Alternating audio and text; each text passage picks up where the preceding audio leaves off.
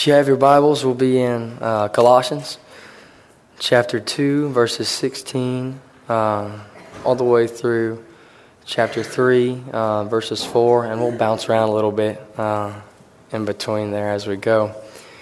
So we talked the last couple weeks about joy. I mentioned that earlier. We've looked at what it means to have joy in a world that's full of sin, and what it means to have joy in the middle of suffering, how to fight for our joy, how God can help us through those difficult times, and how He's called us to cling to Him in the middle of that.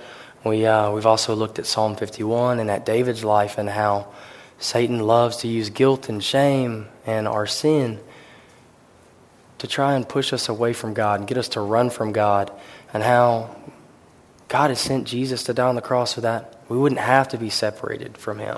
And He's given us repentance, and He's allowed us to have a close relationship with Him, so that while we may go through those difficult times, when we may be sad, and our hearts may be broken over our sin, ultimately we're called to be restored to that joyous relationship with God. And then last week, we looked at what it means to find joy in the everyday life of a Christian. What it means to find joy in Jesus as you go to work, as you love your family, right? As you take care of your spouse, all those things, right? And it's not just a bunch of commands for us to follow, but it's a way of life. It's our hearts being captured by Jesus. And if our hearts aren't captured by Jesus, they'll never be able to do any of those things. We talk about being gospel-centered a lot here. What we mean by that is seeing how what Jesus has done for us is not just save us so that we can spend eternity in heaven with Him, but He sustains us so that we can get through this life, so that we can see how Jesus has called us to let Him be Lord of every part of our lives. So how we treat one another, how we speak to one another, our tone of voice, right? Our work ethic, the way we raise our children, right? All these things. The gospel has something to say about all of these things, right? Today is no different. That's always our goal, to see how the gospel will change us and is meant to challenge the things that we believe. So this morning we'll be doing that as we look at Colossians chapter 2 and chapter 3. We titled this sermon From the Inside Out. And it's really cool. The book of Colossians is just an amazing letter that Paul writes to these people who are struggling. They've run into some people who are giving them false teachings. They say that they believe in Jesus, and they say that they believe that He died on the cross for their sins, and that He lived a perfect life, that He's paid for their sins with His death on the cross, right? They say they believe that. But then at the same time, they're also teaching them that they need to follow these Jewish customs, and it's a weird mix of all these extra rules. So it's not just, hey, you need to have faith in Jesus, but you also have to do all these other things. And if you're not doing all these other things, well, then you're just not as good as us, and you're not saved, and all of these things that are not true, right? So that's what we're looking at, and what we end up seeing here is how Paul is explaining the difference between what we would call legalism or a works-based faith. Like, I have to do good, I have to be good, or God won't love me, He won't want me, He won't care about me. We see that, and then we see what Paul shows us is what it actually means to follow Jesus. So those are the things I want to look at today. I'm going to try not to bore you with too much historical context, right? Put you to sleep. But it's important that we hit it a little bit. So if you can bear with me for like the first 10 minutes, we'll get through that, and then we might get convicted. Maybe, we'll see. So I want to read verses 16 through 17 to you first. It says, "Therefore let no one pass judgment on you in questions of food and drink, or with regard to a festival or a new moon or a Sabbath. These are a shadow of the things to come, but the substance belongs to Christ." Okay, so kind of went over how they're talking about all these Jewish traditions that they're supposed to be following. It's like, hey, if you guys aren't doing this, well, then you're just not as good as us. That's just how it is. If you're not doing all these other things, then you're just not as good as us. Or maybe you're not really a Christian, right?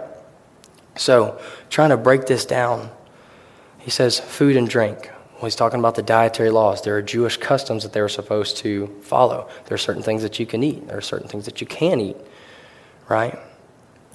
Then he says the festivals and the new moon.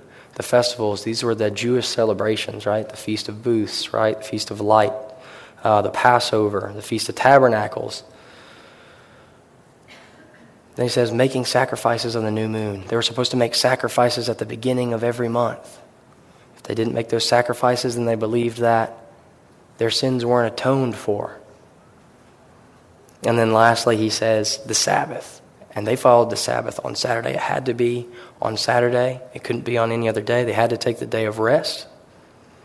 And we know that none of these things are required for us to do anymore because Jesus came and died, replacing that Old Testament covenant. That all pointed forward to him. So what's happening is that these people who believed in, or said they believed in Jesus and said they believed the gospel, were doing all these extra things that really were only ever meant to point forward to Jesus. After Jesus, they weren't meant to continue to do them because Jesus paid the debt for all of those things, right? So Paul's response to these false teachings is to compare all of these Old Testament customs to a shadow. And here's what I think is really cool as we start off. I think it's a really neat illustration because he's just saying, hey, everything that you've just talked about, it foreshadows Jesus. It's a shadow that foreshadows. It foreshadows his perfect life and death. It points to how he took our place and saved us from our sins, which were going to separate us from God forever. These truths, these promises of the gospel, that Jesus lived a perfect life, that he died for us, these are what shine brightly now. These shine as brightly as the sun. And just like the sun, these promises give us warmth, they give us light, they give us hope, they allow us to grow. That's what the gospel does. It changes us and allows us to grow. While these Old Testament laws, while they were important at one time, they're like a shadow. They would not exist without the sun. And here the sun being Jesus. They don't give light the same way and life the same way that Jesus does. And to top that off, Paul goes into verse 17 at the end and he says, the substance belongs to Christ. So he's saying you're spending all your time, you're spending all your energy trying to follow these customs. You're doing all this work, you're putting in all this effort to be holy, right? But the substance belongs to Christ. So he's clearing this false teaching up by saying this. He says, the substance, or with the Greek meaning, the body, the church body, belongs to Jesus, which means all our hard work, all our effort as the body of Christ is meant to be for Jesus, the one who is the head of the body. This is a reminder for the Colossians and for us to make sure that we don't make the mistake of misplacing our efforts and our time on things that aren't for Jesus. Because for us to follow what these false teachers are saying would be to work for ourselves and to gain our own holiness. So they're trying to do good in order to gain God's favor. That's basically what they're saying. And they're saying that they don't believe all of the things that Paul has just said. So how does that relate to us today? The book of Colossians is filled with good things for us to do, right? When we get into chapter 3, those of you who have read this book, you know. It says, put on the new self in verse 1 of chapter 3. If you've been raised with Christ, seek the things that are above where Christ is, seated at the right hand of God. Set your minds on things that are above. He's saying, watch your mindset. Think about your mindset. Put to death what's earthly in you. In verse 5, sexual morality, impurity, passion, evil desire, and covetousness, which is idolatry. We see that he talks about the Christian marriage and the household, how fathers and mothers are meant to raise their children. We see that he talks about the fruits of the Spirit, how we're meant to have love and joy and peace and patience and kindness and goodness and self-control, all these things. And if we're not careful, we can end up trying to follow all of these commands so that we can receive favor, so that we can be patted on the back by someone else, so that we can look good in front of other people, or so that we can feel good about ourselves. And what happens is we end up trying to do all these things so that we can be a good person or so that we can be moral. And we miss Jesus. We never experience the person of Jesus. He's saying the substance is for Christ. The body is for Christ. You are for Jesus.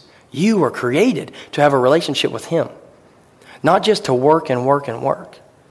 He's saying don't put the work first. Put Jesus first. When you put Jesus first, everything else will fall into play. But if you don't put Jesus first, if you don't know Jesus, then you'll never be able to do all these other things that we're going to talk about today. And that's the first and the most important thing. If you don't know Jesus personally, if you don't fall in love with Jesus and get to know him for yourself, then you'll never do any of these other things because you won't really have a reason to. You won't be motivated to. You won't have a desire to.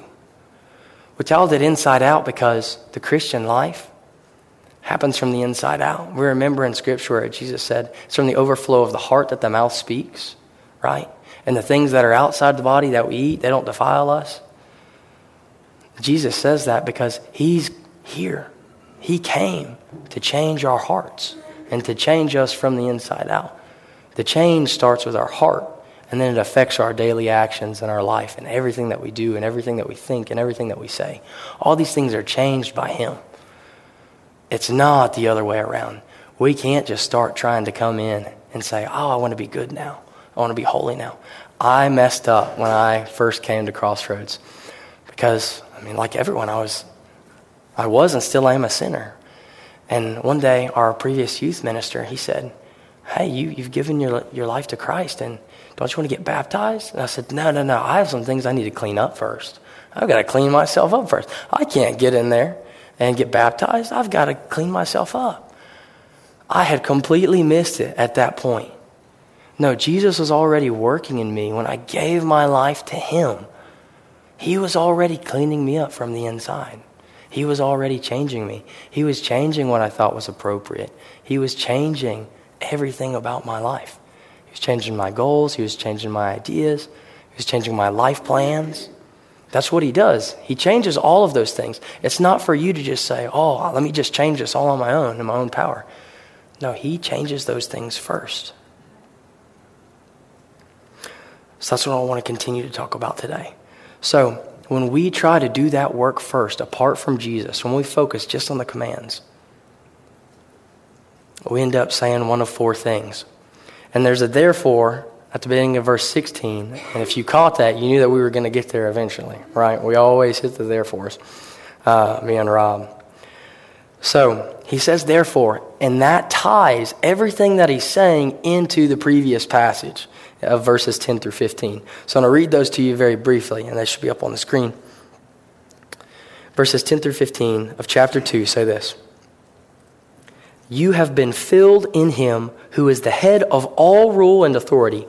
In him also you are circumcised with the circumcision made without hands, putting off the body of the flesh by the circumcision of Christ, having been buried with him in baptism, in which you were also raised with him through faith and the powerful working of God who raised him from the dead. And you who were dead in your trespasses and the uncircumcision of your flesh, God made alive together with him, having forgiven us all our trespasses by canceling the record of debt that stood against us with its legal demands. This he set aside, nailing it to the cross. He disarmed the rulers and authorities and put them to open shame by triumphing over them in him. Okay, so there's a ton there, but there's four really important things that I briefly want to hit on that we're failing to believe when we put our works before Jesus. So the first is that we don't believe that he has made us clean. We don't believe that Jesus' blood is what actually covers us, what actually covers all of our sin. The second is that we don't believe that we've been buried with Christ in God and raised with Jesus to walk a new way of life.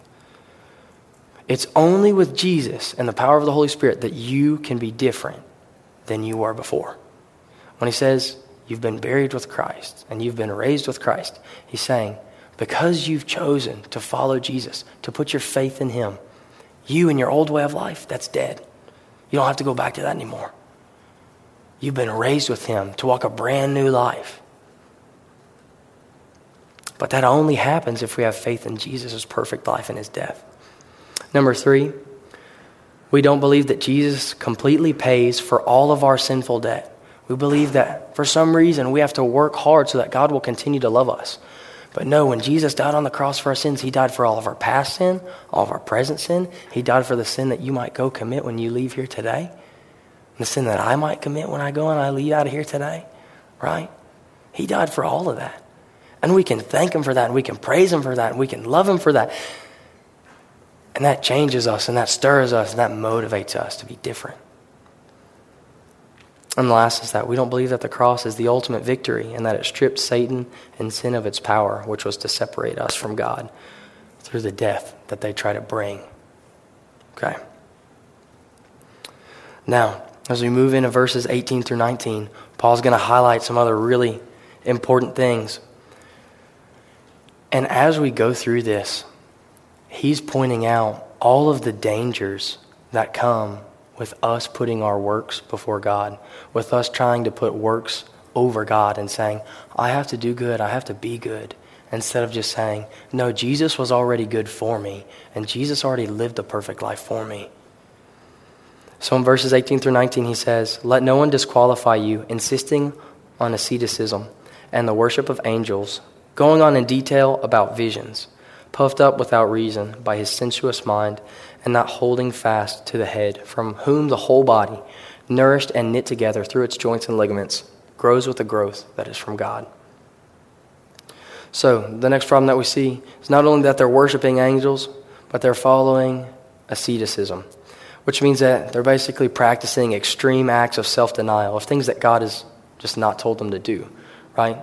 They're saying, okay, we won't be married, we won't eat this food, we won't do these things, right? So they are placing extra restrictions on themselves.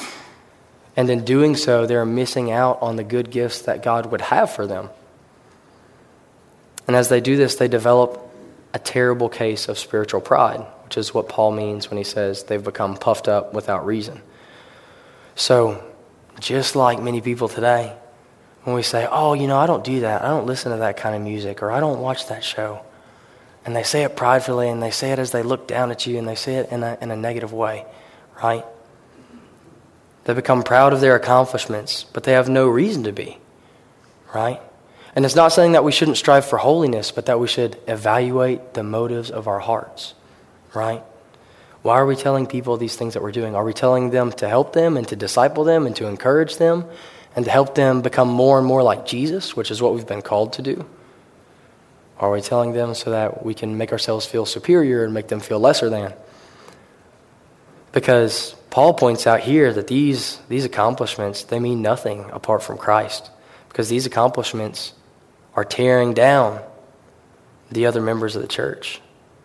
And they're doing the opposite of what the gospel is meant to do, which is unite us and grow us together. And Paul highlights that here in verse 19 where he says, holding fast to the head. The head of the body is Jesus, right? He says, for whom the whole body, nourished and knit together through its joints and ligaments, grows with the growth that is from God. So, being nourished means we're growing. Being knit together means we're united, like joints and ligaments. And then he ends here with a promise. This is a growth that comes from God. This is a growth that is beautiful. This is a growth that is meant to happen regularly. However, we struggle to believe that promise, and instead we constantly fall back into the ways of the world, into a desire to work hard to get the things that we want. And then Paul continues to attack this type of idea and these types of beliefs in the following verses 20 through 23. He says, if with Christ you died to the elemental spirits of the world, why, as if you were still alive in the world, do you submit to regulations?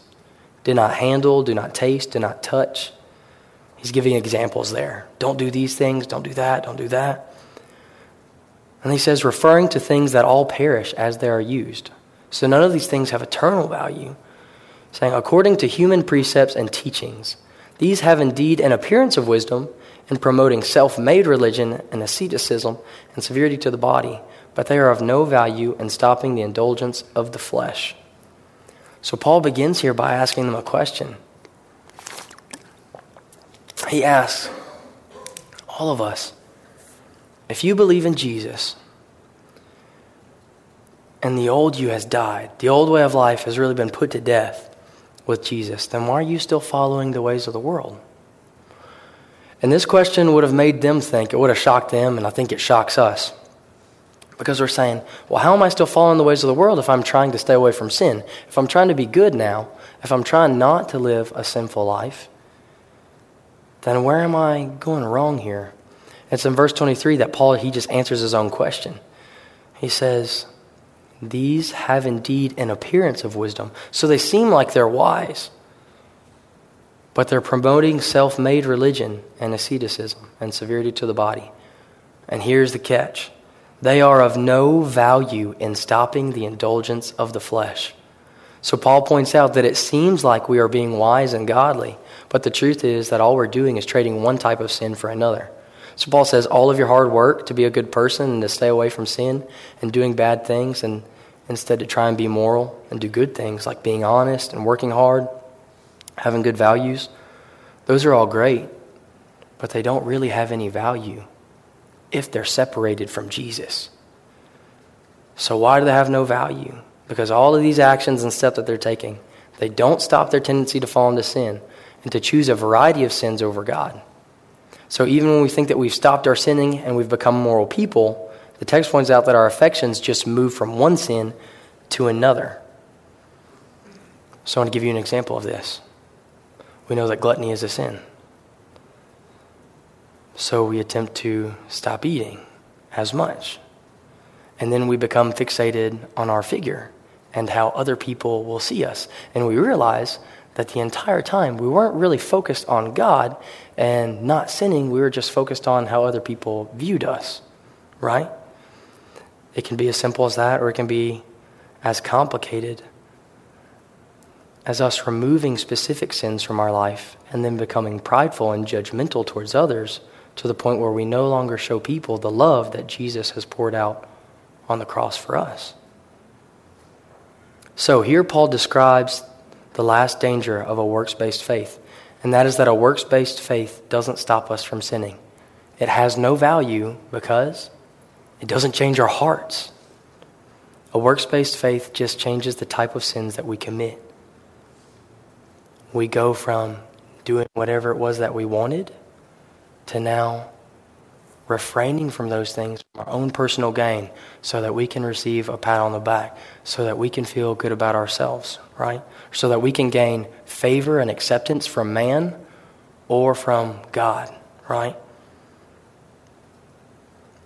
So this is the big one. A works-based faith doesn't really make us moral, doesn't really make us Christian. Because to be Christian is to be someone who believes in the gospel and its power to change our lives, not to be someone who chooses to follow a set of rules. There's a big difference between being religious and being someone who loves Jesus. So I want to highlight this for us. Have you ever noticed how generous people are when they have plenty, and how kind people are and willing to serve people are when they're doing well, when they're having a good day, when they're not short on money, when rent's not about to be due, when the bills don't have to be paid? Think about how willing people are to help others when they have the time and the resources and they don't have anything else to do at work. Usually they're more willing to give someone a hand. Now think about how willing people are to help others when they don't have much time, when they don't have much money, when they're swamped with tasks, when there's deadlines coming up at work, right? When they don't have the resources, when the rent is due. People do everything that they can in those situations to get out of doing anything for others or anything to go the extra mile. You can forget getting someone to cover your shift or your lunch duty if you're a teacher, right? Or help you get a project done if they have something else going on. So why does this happen? Why does this happen? Because those people who are religious or moral, they do good when it benefits them, right? When you have the outside-in type of heart, you want others to see, or you only want to help when you're able. You want to help when it will make you feel good about yourself, but that's secondary to actually taking care of yourself. But those who love Jesus, they serve and they give generously no matter how little they have and no matter how much it costs them to do so, no matter how little time or strength or money or resources they have, because they know what it's like to be in need, because they were once in need themselves. And their needs were met by a wonderful Savior who gave up everything for them and who paid the ultimate price in order to meet their needs. People who realize that Jesus lived a perfect life and deserved nothing of what he got. People who know that. People who know that Jesus was perfect and that he loves them and that he died and suffered, was whipped, was beaten, was punched, and then was crucified on the cross for them and for their sake. Even though he didn't deserve any of that, he paid the ultimate price. They know what it's like to be in need because they had a debt to pay and he paid it for them completely, in full. And because they know what it's like to have that ultimate debt paid and to sacrifice everything, to have someone sacrifice everything for them, they're willing to sacrifice for others. They're willing to be put in a bind for others because Jesus put himself in a bind for them. And when you know that, when that hits your heart, then you'll be more willing to go the extra mile at work. Then you'll be willing to be that person who says, you know what, I can stay late and get this done. Let me help you. This is a wonderful opportunity to show someone the radical, crazy love that Jesus showed me when he lived a perfect life for me and he died on the cross for me. When we believe that, when we know that, when that becomes real to us, we become more and more willing to do those things. Scripture shows this in multiple places. This morning, I want to briefly read Mark 12, verses 38 through 44 to you. This is what it says. And in his teaching, he said, this is Jesus, beware of the scribes who like to walk around in long robes and like greetings in the marketplaces and to have the best seats in the synagogues and the places of honor at feasts, who devour widows' houses and for a pretense make long prayers. They will receive the greater condemnation. And he sat down opposite the treasury and watched the people putting money into the offering box. Many rich people put in large sums, and a poor widow came and put in 2 small copper coins, which make a penny. And he called his disciples to him and said to them, truly I say to you, this poor widow has put in more than all those who are contributing to the offering box. For they all contributed out of their abundance, but she out of her poverty has put in everything she had, all she had to live on. Okay, so catch this really quickly. You have all these scribes and all these Pharisees bringing in all these big checks, right? Like you see the big checks that they hold up like at the halftime shows. If you make the half-court shot, that's the type of stuff they're doing. They're saying, oh, look at me, look at me. How are they getting that money? It says they're devouring widows' houses, right? So they are going out and they are making money, doing things that are not godly, right? Taking advantage of other people. And then they're turning around and now they're trying to do something good and receive praise for it. And even though they are donating massive, massive amounts of money, they're ungodly people. And Jesus says they will receive the greater condemnation. And he turns to this widow and he says she's put in more than all those who are contributing to the offering box, because they contributed out of their abundance, but she out of her poverty has put in everything she had, all she had to live on. So how does this relate to what we were talking about? She gives God everything that she has. Everything. She says it's all yours. It was never mine to begin with. You made me, you created me, you died for me. It's all yours. Everything that I have and everything that I am, it's yours, Jesus. I don't own it. You own it. You're Lord. That's what it means to have him as Lord of your life. We trust him with everything that we have. He says these other people, they might give a lot. They might give a lot. But they're not giving everything, and they're not doing it because they love me. They're doing it so that they'll receive praise. She walks by, gives everything that she has, and she's a widow, which means that she's not well taken care of. At this time period, if you were a widow, you were struggling. You were poor. At times you were homeless. Remember, that's why in Acts, they got together and they got these godly men together to take care of the widows. And yet she's here trusting that God will provide. And I think there's something really important for us to take away from that, is that if we're willing to be changed from the inside out, and to give God everything that we have day in and day out, to give others the same love that He's given us, He'll fill us back up. He'll take care of us no matter what happens. So far we've seen 5 major problems with a works-based faith. If you're taking notes and you'll write these down, I'll give them to you really quickly. Number 1 is that a works-based faith causes us to become judgmental. And that's what we see in verse 16. And we know that God is called to be the ultimate judge, not us. Number 2, it makes us and others feel disqualified, which is the opposite of what God wants. He doesn't want us to feel like we can't draw near to Him when we fail to follow every rule that we see in Scripture. And He certainly doesn't want us to make others feel that way. Number 3, a works-based faith causes us to become puffed up or prideful. This turns people away from God. Number 4, it stunts our spiritual growth, and it causes division in the church. Number 5, a works-based faith doesn't stop us from sinning because it has no value. It just changes the type of sins that we commit. Right? It might make us moral, but it doesn't really make us Christians. It doesn't really change our hearts.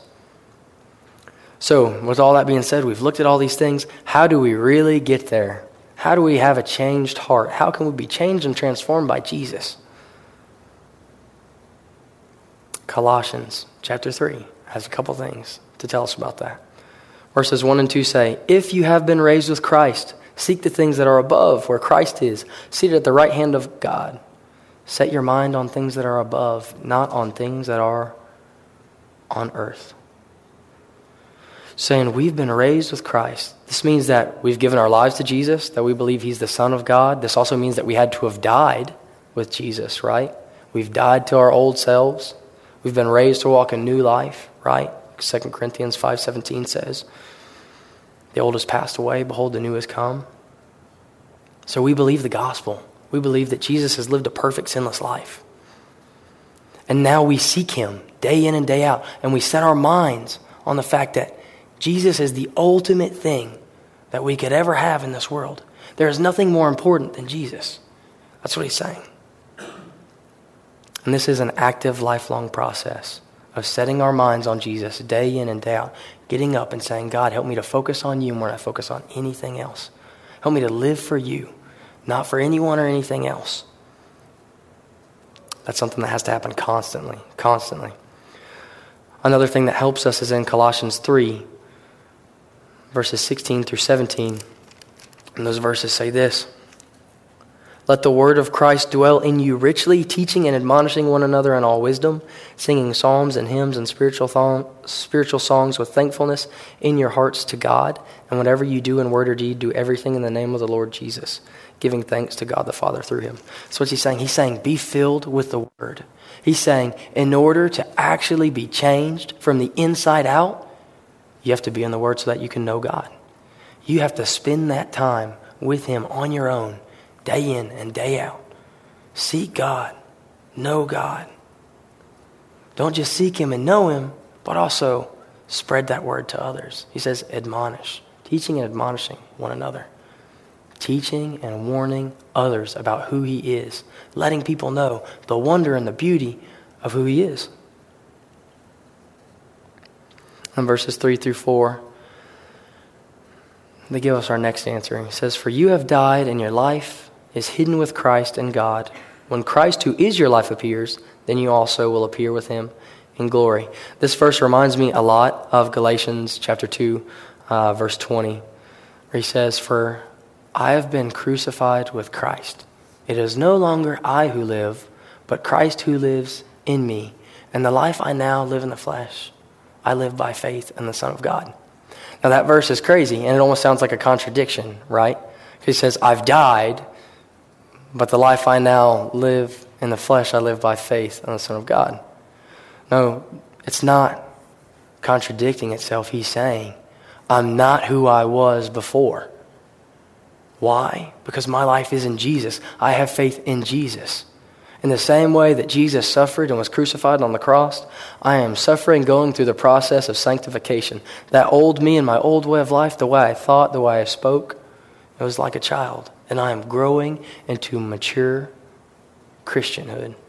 I am growing and learning what it means to be like Jesus.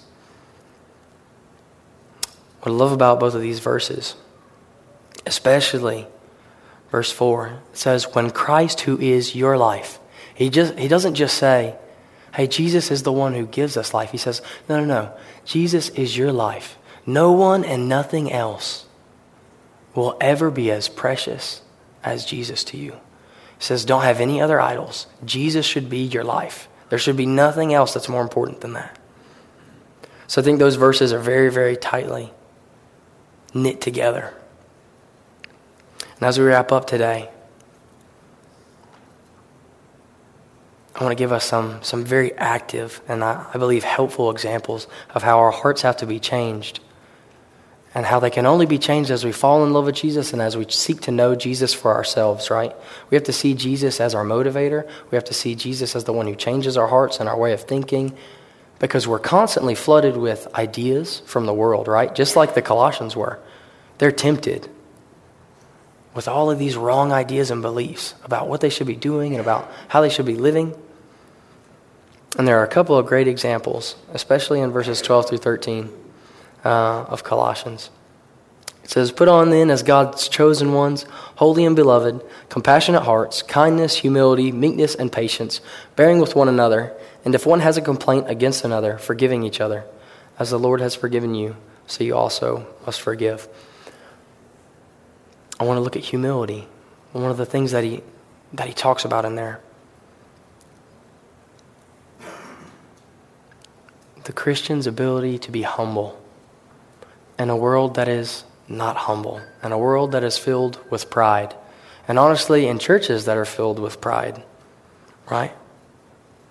Christians are only able to be humble, to practice this discipline that he's talking about, because we look to Jesus, the Son of God, who, as Philippians 2:6, chapter 2, verses 6 through 8 says, who though he was in the form of God, did not count equality with God a thing to be grasped, but emptied himself by taking the form of a servant, being born in the likeness of men, and being found in human form, he humbled himself by becoming obedient to the point of death, even death on a cross. So Jesus, being the Son of God, right, part of the Trinity, equal to God, says he did not count equality with God. He was humble. And the Father said, I want you to go to earth. I want you to live a perfect life. I want you to live among man. And then I want you to die on the cross for their sins. That's what I want you to do. And Jesus said, absolutely. That's what you want me to do? I'll do it for you, Father. Because I love you like that and I love them like that. We will never be humble until we are able to see how Jesus is the ultimate picture of humility. And how Jesus, who was God, who is God, humbled himself for us. And we don't deserve that, right? Think of the lowest and most insignificant thing that you can think of. You can think of a speck of dirt, right? Because that's how God should view us. But he doesn't. He views us as precious. We sin against him and we hurt him and we grieve his heart and we break his heart. And he sends his own son to die on the cross for us, to pour out his own wrath on his son so that we don't have to experience that wrath, so we don't have to be separated from God like that. That's how humble Jesus was. That he would come and that he would serve his Father and serve us. And that he would leave the ultimate kingdom where he had perfect fellowship with God. And that he would come to earth where people didn't get him and they didn't understand him and they kept doing the wrong things. And he dealt with it and he loved them anyways. The last thing I want to point out is compassionate hearts. I know there's a lot more there. There's a lot of things that we didn't get to cover in these verses. I think if we start with humility and compassionate hearts, at least that's something, right? So we've talked about compassionate hearts before. And I want you to think about your dating relationships, right? When you start dating, or some of you who are married, you started dating at one point, right? Especially the guys. When you started dating, you're nice. You're really nice to the woman that you're dating. Women, hopefully you're really nice to the man that you're dating, right? And then at some point, you make the decision to say, I know I really want to marry this person. I better step it up. I better make sure I'm doing what's right. And then you propose, and she says yes. And then do you just stop being compassionate? Do you just stop loving them? Do you stop trying? Do you stop caring? I hope not. I mean, maybe some people do. I mean, we hope that doesn't happen, right? I remember we were talking to Ryan and Erica at Gospel Community a while back, and Shannon is talking about how he cleans the dishes for his wife Jennifer, and then Erica says, "Well, that never happened for me," and she's messing with Ryan. It's like, "Well, I wish you'd clean the dishes for me." What's funny about that is that we know that Ryan loves Erica, right? I'm sure that he's compassionate towards her in other ways. That's just not one of the ways that he showed her that. But that doesn't mean that compassion ever fell off at any point, right? So we're talking about compassion, right? And we get married a lot of times because we love that person and there's emotional security there. We know that they've got our backs no matter what happens. And we love them and we pour out, right?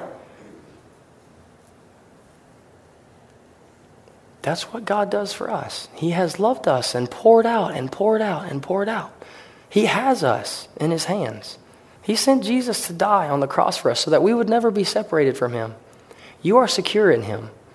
You don't have to work hard to be loved. You don't have to work hard to be loved by anyone else. You don't have to try and gain the love of anyone else or do anything special.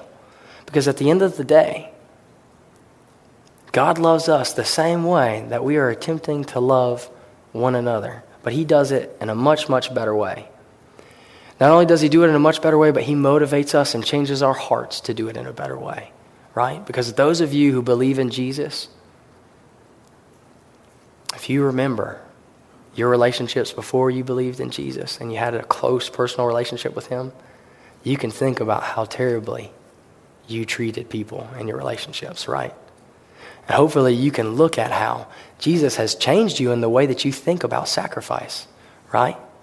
We are now willing to sacrifice for others and to love them and care for them in a way that we would have never done before. Because we understand that Jesus has loved us and cared for us and sacrificed for us so that we could be loved and so that we could never be separated from God. So now we love and we sacrifice for others. We clean the dishes for our wives or significant others because we know that we are loved by God and that Jesus has cleaned us, and it's nothing for us to clean the dishes for them to make their lives easier. Right? So, as we close today and you reflect on these things, I would ask that you make sure that you know Jesus is the greatest treasure of your life and that you are not trying to work hard to gain his love and his acceptance and his favor, and that you don't look for love and acceptance and favor anywhere else. Not from another man, not from another woman, not from a job title, not from a raise. Because Jesus already died for you so that you could be loved and accepted and cared for in a way that you will never be loved and accepted and cared for by anyone or anything else in this world. And that is something that when it hits your heart, it will change you. Let's pray.